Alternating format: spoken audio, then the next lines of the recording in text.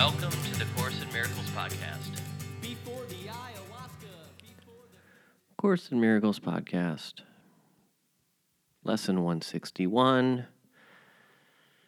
Shout out to all of the people. Melissa, thanks for your feedback. By the way, I'm really glad or happy that you like the song, by the way, Forgiving Robin. I was super triggered when you sent me that message that one morning. It was like the fourth message I'd gotten about the imperfection of that episode, and so I was all like frazzled. I was like, I'm just doing my best. Sorry about that. But yeah, thanks for listening. Thanks, Mr. David, for listening. Thanks to everyone else who has been listening. Sorry, it's 10:30 at night, and I just realized at the last minute, right before I went to bed, that I forgot to do the episode, so I'm a little yawny. But as I mentioned before, the download numbers have been going down. They've dropped down by probably 30 downloads an episode or more, which, again, this is the part in the course where you will fall out. And where a lot of people do fall out. I believe it was, I'm going to fast forward here. For me, it was lesson 160. Yeah, I think it was like lesson 258 or something. I got stuck on for 5-6 years or something, longer maybe even. So completely normal, completely natural. Had a really profound, miraculous experience this week. On Sunday, I was doing the lesson, I Will Step Back and Let Him Lead the Way. I was doing lesson 155. That was, I believe, Saturday or Sunday. I think it was Sunday. Do the math. Anyway, and I'm just focused in on that lesson. I'm just going to let God lead the way. God, you're in charge of this day. And I'm just pacing around my apartment. And I look up, and this book from my bookshelf is staring right at me. And the book is entitled Tapping into Wealth. And it's about this emotional freedom technique, this tapping stuff where you tap. Just Google EFT or Google emotional freedom technique and start tapping yourself, actually. Start now. I'm not kidding. So I picked this book up, and I sat down and I read 50, 60, 70 pages just in one sitting and immediately started applying the technique. Then I went on YouTube and watched some videos, and I immediately started applying the technique, particularly for money. And there's this one technique that this woman on one of her YouTube channels has, the woman who wrote the book. I forget her name. Just Google Tapping into Wealth and see the author of that book, Tapping into Wealth, and then go to her YouTube channel.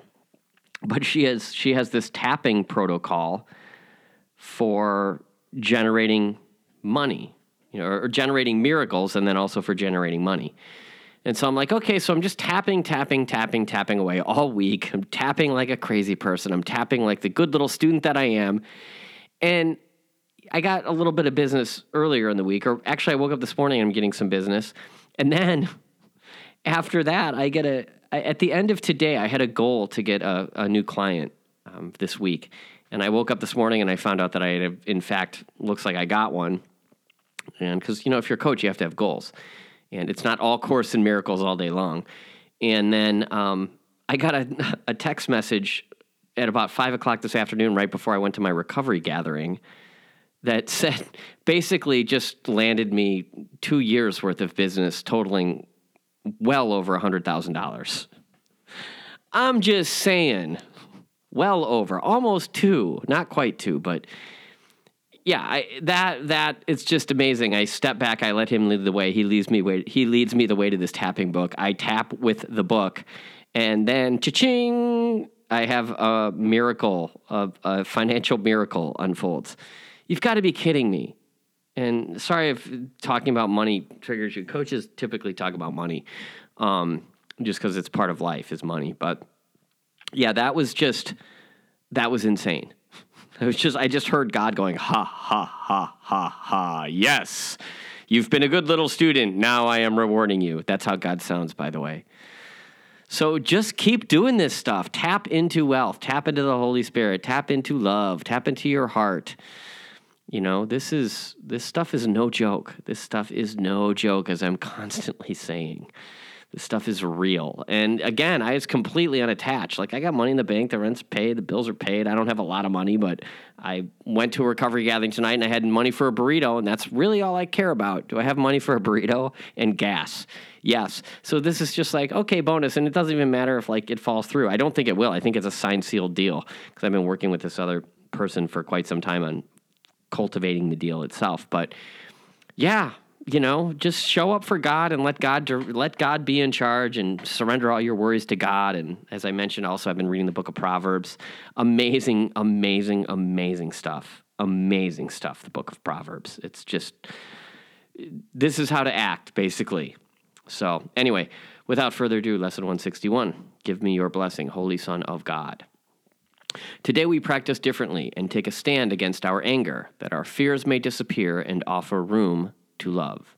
Here is salvation in the simple words in which we practice with today's idea. Here is the answer to temptation, which can never fail to welcome in the Christ where fear and anger had prevailed before. Here is atonement made complete, the world passed safely by and heaven now restored. Here is the answer of the voice for God. Complete abstraction is the natural condition of the mind, but part of it is now unnatural. It does not look on everything as one. It sees instead but fragments of the whole, for only thus could it invent the partial world you see. The purpose of all seeing is to show you what you wish to see. All hearing but brings to your mind the sound it wants to hear. Read that again. All hearing but brings to your mind the sound it wants to hear. So CNN, anyone? Fox News, anyone? All hearing but brings to your mind the sounds it wants to hear. Thus were specifics made, and now it is specifics we must use in practicing. We give them to the Holy Spirit that he may employ them for a purpose which is different from the one we gave to them. Yet he can use but what we made to teach us from a different point of view so we can see a different use in everything. Our brother is all brothers. Every mind contains all minds, for every mind is one. Such is the truth. Yet do these thoughts make clear the meaning of creation? Do these words bring perfect clarity with them to you? What can they seem to be but empty sounds, pretty perhaps, correct in sentiment, yet fundamentally not understood nor understandable? The mind that taught itself to think specifically can no longer grasp abstraction in the sense that is all-encompassing. We need to see a little that we learn a lot. It seems to be the body that we feel limits our freedom, makes us suffer, and at last puts out our life. Yet bodies are but symbols of a concrete form of fear. Fear without symbols calls for no response, for symbols can stand for the meaningless. Love needs no symbols, being true, but fear attaches to specifics, being false. Bodies attack, but minds do not. This thought is surely reminiscent of our text, where it is often emphasized.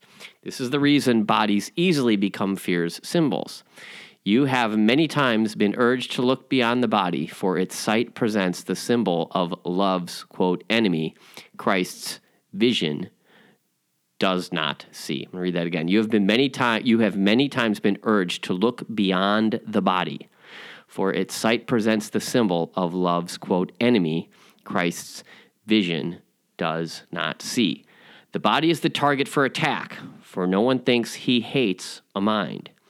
Yet what but mind directs the body to attack? What else could be the seat of fear except what thinks of fear? Hate is specific. There must be a thing to be attacked.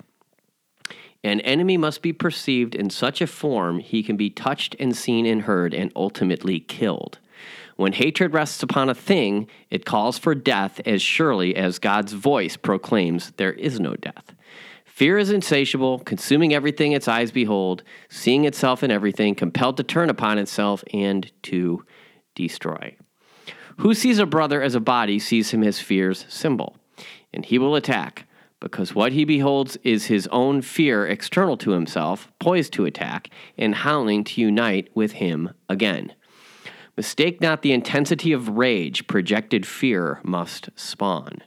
It shrieks in wrath and claws the air in frantic hope it can reach to its maker and devour him. Wow. That's some powerful stuff. It shrieks so mistake not the intensity of rage projected fear must spawn. It shrieks in wrath and claws the air in frantic hope it can reach to its maker and devour him. That's fear for you. To the body's eyes behold in one whom heaven cherishes, the angels love, and God created perfect. This is his reality, and in Christ's vision is his loveliness reflected in a form so holy and so beautiful that you could scarce refrain from kneeling at his feet. Yet you will take his hand instead, for you are like him in the sight that sees him thus. Attack on him is enemy to you, for you will not perceive that in his hands is your salvation. Ask him but for this, and he will give it to you. Ask him not to symbolize your fear. Would you request that love destroy itself, or would you have it be revealed to you and set you free? Today we practice in a form we have attempted earlier. Your readiness is closer now, and you will come today nearer Christ's vision. If you are intent on reaching it, you will succeed today. And once you have succeeded, you will not be willing to accept the witness your body's eyes call forth. What you will see will sing to you of ancient melodies you will remember. You are not forgot in heaven. Would you not remember it? You are not forgot in heaven. Would you not remember it? So heaven knows you're there. Would you please remember heaven? In other words, select one brother, symbol of the rest, and ask salvation of him. See him first as clearly as you can in the same form to which you are accustomed. See his face, his hands and feet, his clothing. Watch him smile and see familiar gestures which he makes so frequently. Then think of this. What you are seeing now conceals from your sight of one who can forgive you all your sins, whose sacred hands can take away the nails which pierce your own, and lift the crown of thorns which you have placed upon your bleeding head. Ask this of him, that it may set you free. Give me your blessing, Holy Son of God. I would behold you with the eyes of Christ and see my perfect sinlessness in you. And he will answer whom you called upon, for he will hear the voice for God in you and answer in your own. Behold him now, whom you have seen as merely flesh and bone, and recognize that Christ has come to you. Today's idea is your safe escape from anger and from fear. Be sure you use it instantly should you be tempted to attack a brother and perceive in him the symbol of your fear, and you will see him suddenly transformed from enemy to Savior, from the devil into Christ. Wow. So this is just really trippy. I encourage you to read this yourself. I am always including the link in the show notes, but maybe read it on the internet, on your computer, or maybe read it in the actual book. Hopefully you have a book. Hopefully you're reading through the text and highlighting it like a good little ACIM student. But this stuff is so trippy. So basically what this is saying is that, everyone, these people out in the world who we see as adversaries are, in fact, our saviors if we allow them to be. So, I don't know if you've noticed, if you're a Facebook person, but things are just a heck of a lot nicer on Facebook now than they were pre-pandemic and mid-pandemic. Because I think people are just sick of seeing I think everyone just kind of realized that they were seeing the speck in their brother's eye, and because they were seeing the speck in their brother's eyes or their sister's eyes, they were missing the log that was stuck in their own eyes.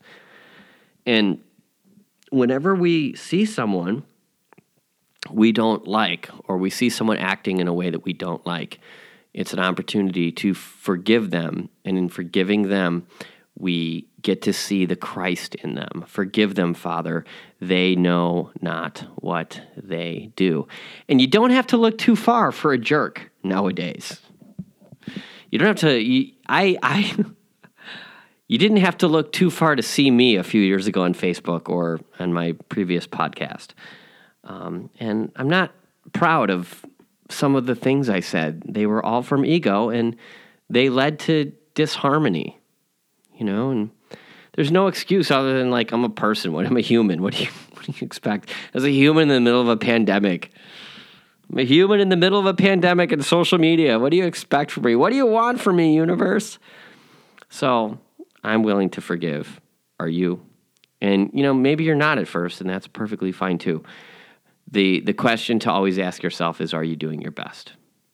So stay at it, stay the course, literally, figuratively, metaphorically, etc. Talk to you next time. Bye-bye.